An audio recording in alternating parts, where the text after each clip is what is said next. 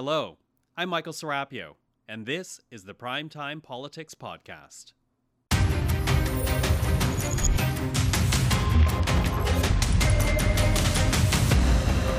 Tonight on Primetime Politics. This House stands adjourned until Monday, September 18th.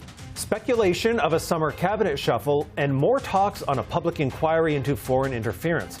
A look at the latest headlines with our panel of political observers. Culture change, recruitment, and calls for massive reform. The RCMP faces a long list of challenges. A conversation with the force's new commissioner, Mike Duheme.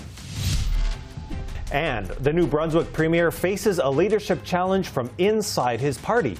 Will Blaine Higgs survive? We hear from an MLA who quit the Higgs cabinet, Dominic Cardy. This is Primetime Politics. Hello, I'm Andrew Thomson, in for Michael Serapio. The House of Commons has risen for the summer break with more talks on a foreign interference inquiry and with talk of a possible cabinet shuffle. So let's bring in our panel of political observers to debate and dissect. Susan Smith is a principal with Blue Sky Strategy Group. Josie Sabatino is a senior consultant with Summa Strategies. And Kim Wright is principal with Wright Strategies. Hello to all three of you. Hi, Andrew.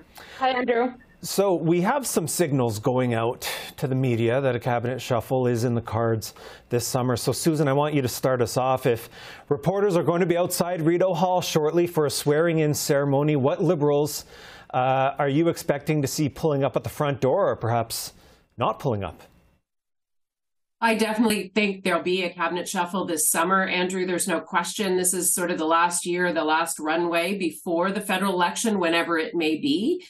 I think the Prime Minister has already been checking in to see who may be running, who may not be running again. And that's an important opportunity to put new people in new positions, give them some time to learn this summer. So who do I expect to see? I think it would be interesting to see George Shahal, the MP for Calgary Skyview and the only Liberal MP in Calgary, make it to cabinet. I think it might be interesting if Terry Duguid, if Minister Van Daal doesn't run again, Terry Duguid came in. Maybe Charles Sousa, who was the former Ontario finance minister. I see him potentially making cabinet. For example, if Minister Bennett doesn't run again, Carolyn Bennett has had a long career in politics. You may see Minister Macaulay retire, so that would be a new face from Prince Edward Island. I'm just trying to think. Oh, and Joyce Murray from BC. I fully expect her to be certainly moved from where she is. And I think it's inevitable that Marco Mendicino gets a new job of some sort after a cabinet shuffle. Right, and Josie, certainly Conservatives have been calling for Mr. Mendicino's resignation, so that is a possibility. How do you see a cabinet shakeup playing out? What are you going to be looking at? Well, I certainly don't think we'll see that car with Marco Mendicino rolling up to Rideau Hall anytime soon, especially after, watching him run through the halls of Parliament and have media chase after him last week. But I think the big thing we'll be watching as we head into the summer months is whether the government's serious about doing a hard reset. And I think after kind of the disastrous couple of months they've had in Parliament, they really have to think about who they want to position as their front bench heading into a potential election. We're not that far away. It could happen, within the next several months. So I think we'll be looking to see whether that finance portfolio is up for grabs and whether some of those big hitters like Anita Anand and the industry minister are positioned to kind of move into some of those higher portfolios heading into a potential cabinet shuffle. All right, Kim, let me hear from you. Who are some names you would expect to see either elevated or relegated in the next few weeks? Look, if I were Mary Ng, I'd be sending Marco Mendicino a whole bouquet of flowers and maybe a bottle of wine, because he has certainly taken the heat off of her ill-advised performance over the last several months. But definitely Marco Mendicino is going to have to be out. There's going to have to be that political head on a pike, in particular for the Bernardo affair and the lack of movement. I would also say that Bill Blair is probably also well overdue to be pushed out of cabinet. If you look at the Johnston report, that the fact that he couldn't figure out his email portals. That's not exactly instilling confidence in a government. There'll certainly be lots of other questions as to whether or not Minister Boissonnault gets a promotion. He has certainly been out doing the heavy hitting for this government and is probably in line for a promotion. But this does need to be a bit of a reset for them if they are going to look to show that they learned any lessons from the disasters that we've seen over the last few months. Again, Mary Ng, Minister Pascal and the Hockey Canada saga, and how those things have unfolded. You can't just give it all to Chrystia Freeland and hope that it all works out. That's just not how this is going to work. Okay, let's turn to another story that continues to be a big story this week, which is foreign interference and the talks between the government and the opposition parties unfolding on what a public inquiry might look like. Conservatives are telling the government, call a public inquiry, and then we'll suggest names and terms of reference. This is a bit of a different approach than what the other opposition parties are doing. So, Josie, why do you think Mr. Poilievre has chosen that as his posture? Well, I think it's important to note that it's not just Mr. Poilievre who's called for public inquiry. It's all party leaders with the exception of Justin Trudeau. So I think, reiterating that he wants to hear those words from the government side before, we do all this work that you may shoot down is a fair place for them to start at. And it's important to not get lost in this, that there has been months wasted. The government has spent the entire spring session avoiding calling that public inquiry. So I really think in order to get all parties on side, and they've agreed to do the work, the government has to start by saying, we are taking this seriously and we are ready to call this public inquiry and let's all get to work. And I think that's the important next step that needs to come in the coming days. Okay, well, Kim, I'll get you to weigh in next because, again, we do have this different approach between what the Conservatives have said, what the Bloc Québécois put forward, and what Jagmeet Singh and the NDP has been saying, publicly at least, about a public inquiry. What's your sense of how the opposition leaders have been handling this? Well, Jagmeet Singh has been saying publicly, privately, and everywhere in between that there needs to be a comprehensive public inquiry that looks at all of the foreign interference actors, not just China, although that is the most pressing, but what has rushed up to other actors. And what is the government doing about that? He's been very consistent from the beginning. So he has been open and willing to have those discussions, to move those forward, because Canadians deserve the answer. Parliamentarians need to know what is being done to protect their safety as well as the safety of our elections. And I think everyone on this panel can agree that this whole charade of whether we'd call it an inquiry or not has gone on far too long. This could have been done and over with by now practically, but here the government has continued to drag its feet and not doing proper vetting. This has been such an unforced error that I think that, as I said, Democrats have been very clear. They want a public inquiry and Canadians deserve one. All right, Susan, what are your thoughts on this in terms of the government's perspective and the government's timeline of how they've been talking to the opposition and putting the onus on the opposition last week and this week? Well, there were stumbles, obviously, at the outset on this. There's no question. But the government has signaled that it will sit down with the opposition and negotiate the terms and the people who will be part of the go forward process on this. And 3 out of the 4 parties are participating. The Bloc is at the table, the NDP are at the table, the Liberals at the table, and the Conservatives are grandstanding again. So if Pierre Poilievre is super serious about wanting to get something done, then he should sit down at the table and have the conversation and move so that the terms of reference can be decided and a process can be put in place. I heard Minister LeBlanc at a news conference say, this is working in terms of moving ahead because it's not being negotiated in public. And Pierre Poilievre, as he usually does, wants to go public, pound on a table, and think he can get a result. And one sooner or later he's going to have to act like a grown-up or send an emissary who can act like a grown-up so that the things can be discussed in a normal way, that they can get someone significant to come forward who will be treated with respect and dignity and not excoriated in the political process as we get to a response and we can reassert and reaffirm Canadians' confidence in our democratic system. There's no question, all the parties agree that there was no impact on the last election, but there's been some nonsense going on from a foreign interference perspective. We need to get to the bottom of it, but the nonsense has to stop on the opposition side. get down to brass tacks, get it done, and get the process rolling.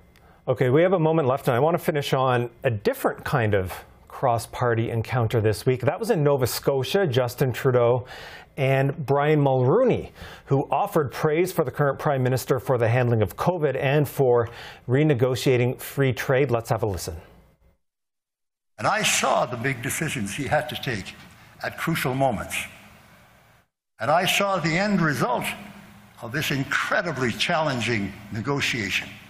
The end result was a significant victory for Canada, and it is due to the leadership that we saw from the Government of Canada on this most important occasion. All right, so Josie, let me go to you, because Mr. Mulroney also said that trivia and trash comments about Prime Minister Trudeau will be forgotten to history. What do you think Conservatives should think about what we heard from Brian Mulroney?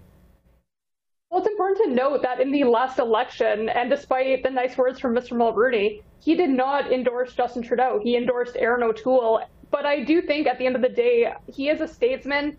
There's a lot of division in politics right now, and we can have these cross-partisan conversations where we do acknowledge the good works of our Prime Minister. I mean, I think that's something that all MPs can agree on. And while we may have our differences day to day, we want to acknowledge the important roles that our prime ministers play and the role that they will have in history. And, you know, we may not like everything that happens, but Mr. Trudeau does have a role in that history. And I think that's what Mr. Mulroney was acknowledging. All right, Susan, quick word from you on this. Brian Mulroney is a statesman. It's nice to see him there. I don't know. And he was gracious, I think, in his comments to Prime Minister Trudeau, and he was right.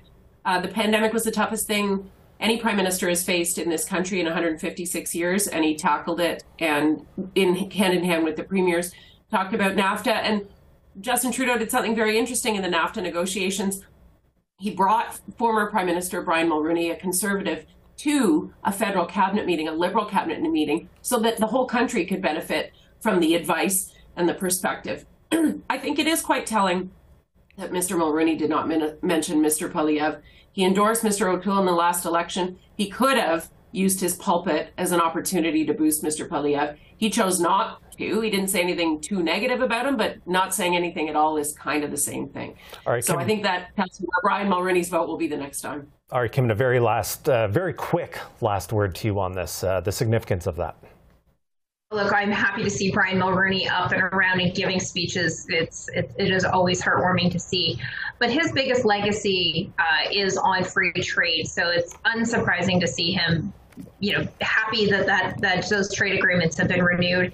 You look at Brian Mulroney and the things that he has done around free trade, acid rain reduction, and in apartheid. Those things are his legacy. He's also been very critical of the government about not living up to their NATO obligations. So sometimes politics can actually say nice things. Politics can be good cross-partisan. It's not a bad thing. People should take that time over the summer, over the barbecue circuit, to talk to some of their colleagues across the political aisle. All right. Well, one nice thing I'll say to you is thank you all, three of you, for your time, Susan, Josie, and Kim.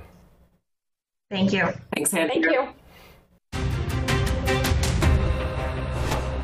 In recent months, the RCMP has faced calls for culture change, faced continuing legal action alleging harassment inside the force, and faced a scathing report on the Nova Scotia mass shooting. And it's all happening with a switch at the top. Brenda Lucky's retirement and Mike Duheme's appointment as the RCMP's 25th commissioner. And RCMP Commissioner Mike Duheme is with me now. Commissioner, good to see you. Thanks for being here. Andrew, thanks for having me. Now, at your swearing-in ceremony, you said the RCMP is moving forward on building a modern, inclusive and diverse police organization, but the force is also facing a $1.1 billion class action lawsuit for allegedly failing to stop workplace harassment. It's not the only legal action on this that's arisen in recent years. So since you've taken over as commissioner, what are the specific changes you've made in terms of moving forward with culture change?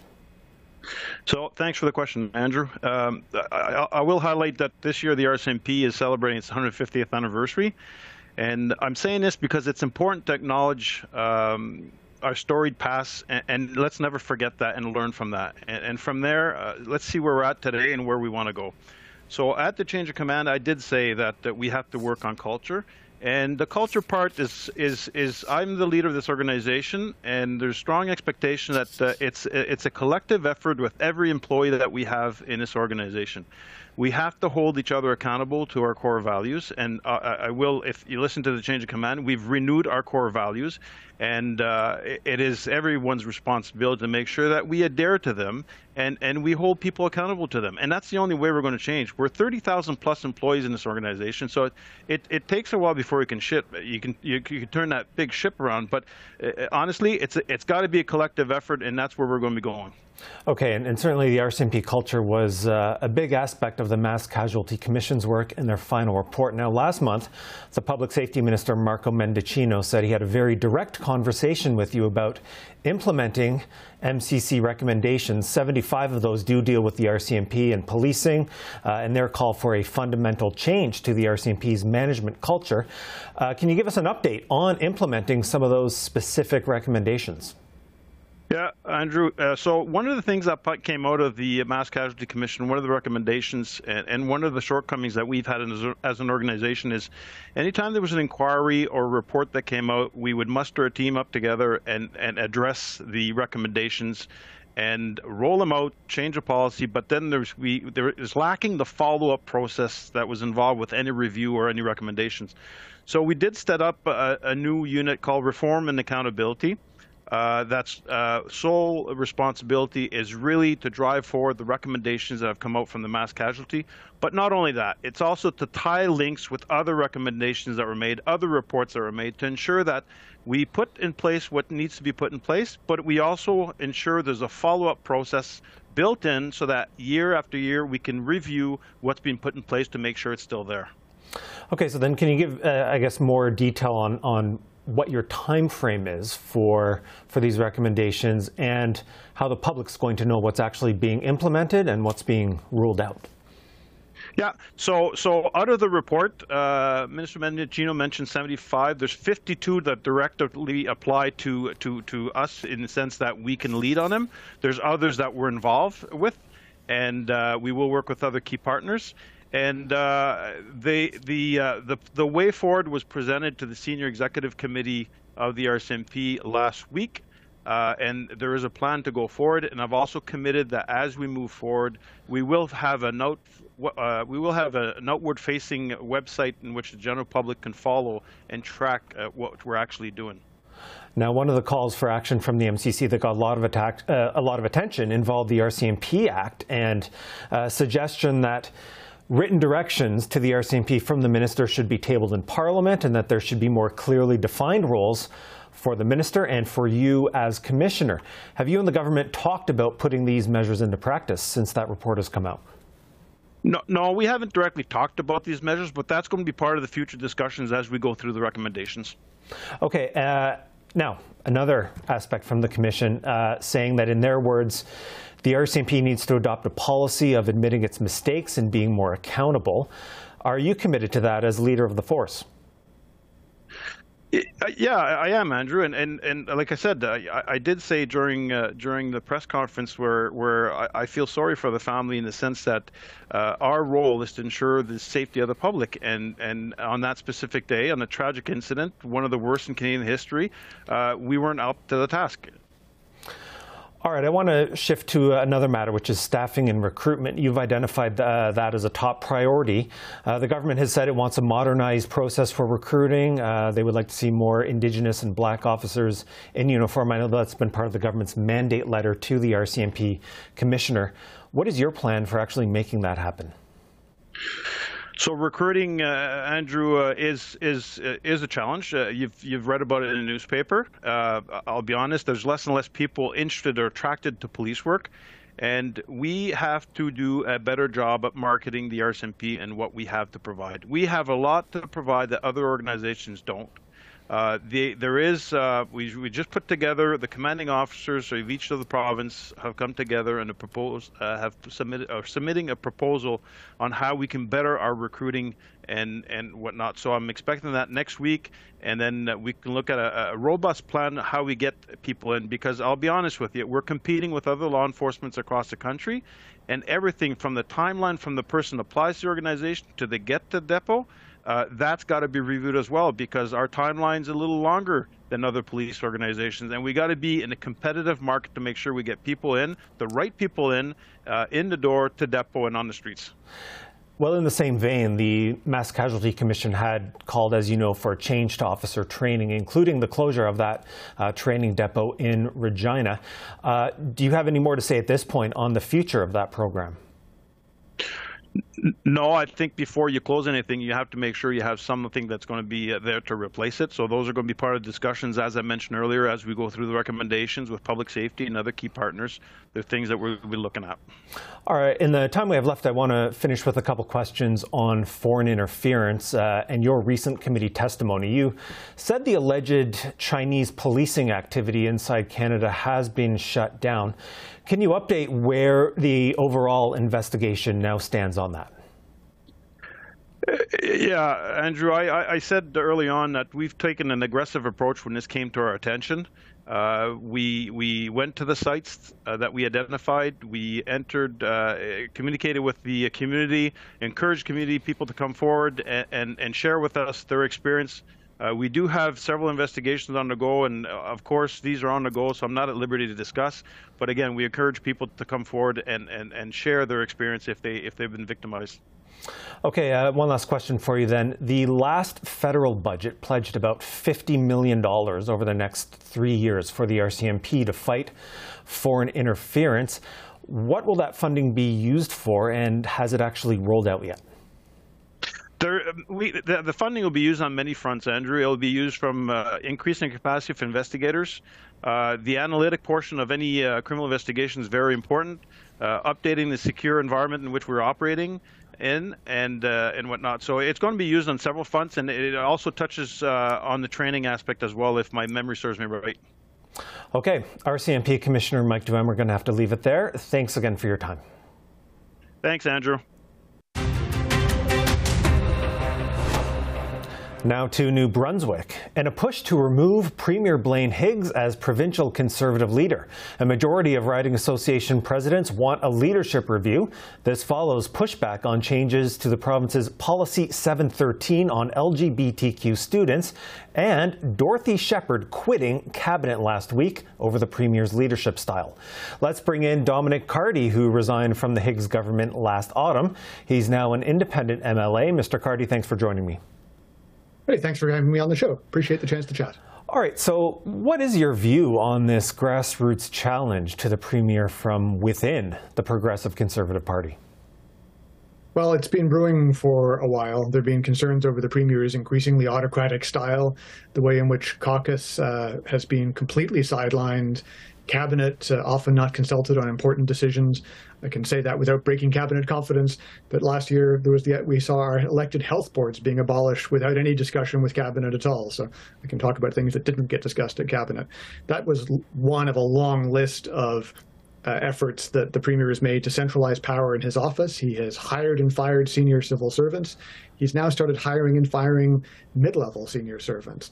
Totally inappropriate. So there's been that consolidation of power, coupled with, over the last year, an increasingly difficult style with just in the way he engages people personally, and more worryingly recently, a real abandonment of the Progressive Conservative Party's constitution and values as he started to move quite quickly towards a more American Republican-style right-wing populism, which goes totally against the platform he was elected on in both 2018 and 2020, and I think is really causing concern to a lot of progressive conservatives in New Brunswick that we feel a little bit like it's 2015, and in the American Republican Party, we can see Donald Trump walking down those staircases, the golden escalator, and realizing now that it's our responsibility to make sure that the sort of horrors that we've seen in that party aren't repeated here in the east coast of Canada.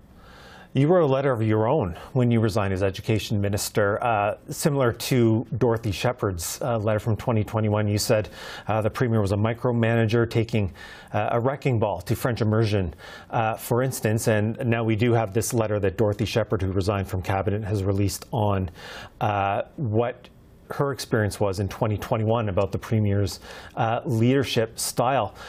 What's your thoughts in reading what she had to say?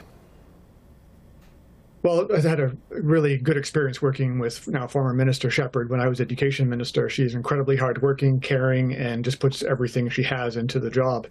And I know that letter that she drafted back in 2021 was hard for her to write then, and she was very disappointed that the Premier didn't even respond to it, and she wasn't able to talk about the letter with him for several months. But she raises the same concerns that I did around a year later, and are now the same concerns we're hearing expressed by grassroots party leaders. So there's a tendency towards autocracy and consolidating power in his office. That is not hugely unusual, sadly. It's why we have democracy. There's a tendency for leaders to try and consolidate power.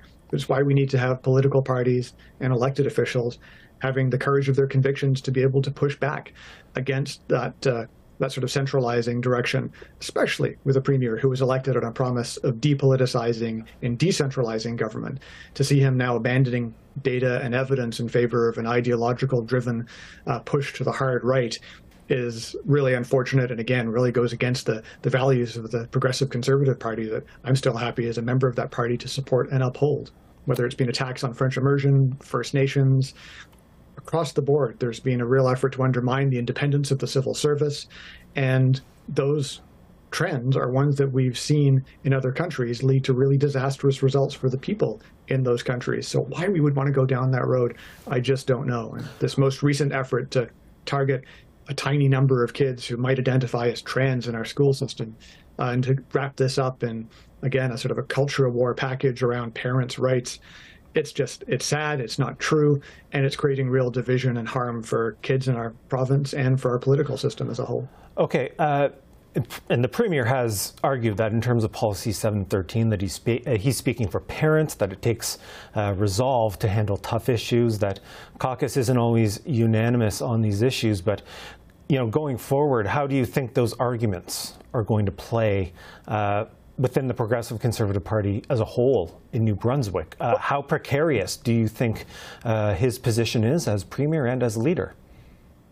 It's up to the party council to decide. They're meeting on Saturday. The leadership review won't be on the agenda there because it's 21 days notice period once the letters are collected before something can be put on the agenda. But clearly there's going to be discussion around his leadership. And it'll be up to the caucus to either decide they want to choose someone else to represent the majority party in the legislature, which they can do at any time, and decide that the Premier is no longer Premier. And he needs to be reminded of that we have hundreds of years of democratic tradition that have put safeguards in place against people trying to seize absolute power in a party. And referring back to 713, the irony here is that Policy 713 was signed when I signed it when I was education minister, the original version. It was fully discussed at caucus. There was a rollout that resulted in precisely 0 complaints over 2.5 years. The Premier is absolutely now getting some folks, most of them not from New Brunswick, but engaging in online rage farming. He's getting a lot of attention from folks who supported the Freedom Convoy, anti-vaxxers, other conspiracy theorists, but also from parents who are legitimately concerned when he talks about parents' rights being eroded. But it's just not true. The way I sum up the issue is that, is it true that parents should be involved in every single aspect of their child's lives at school? And the answer to that is yes. Second question, are there some kids who are going to be put at potential risk of harm or even death if parents are involved in discussing their gender identity? And the answer to that is yes. And so if you talk about a serious issue, it's not the Premier's rage farming and sliding off to an extreme to try and get clicks from American ultra-right wingers. Really grappling a tough issue is taking the answers to those two questions and trying to figure out how you come up with a compromise that protects kids and parents' rights at the same time, and not engaging in the hysteria that the Premier has intentionally been stoking up because he sees it as being one of his only hopes of being able to maintain his position as Premier. And I think it's a real abuse of that issue. He's putting the lives and health and safety of people at risk in our province, and he's creating utterly needless division around a sensitive and complicated issue. Trying to reduce anything that's tough and difficult down to a soundbite is nearly always going to lead to bad government. Unfortunately, the Premier is becoming expert in that, if not in very much else. All right, Dominic Cardy, independent MLA in New Brunswick. We have to leave it there, but thanks for your time. Hey, thanks for having me on the show. Take care. And that's all for this edition of Primetime Politics. I'm Andrew Thomson. Thanks for watching.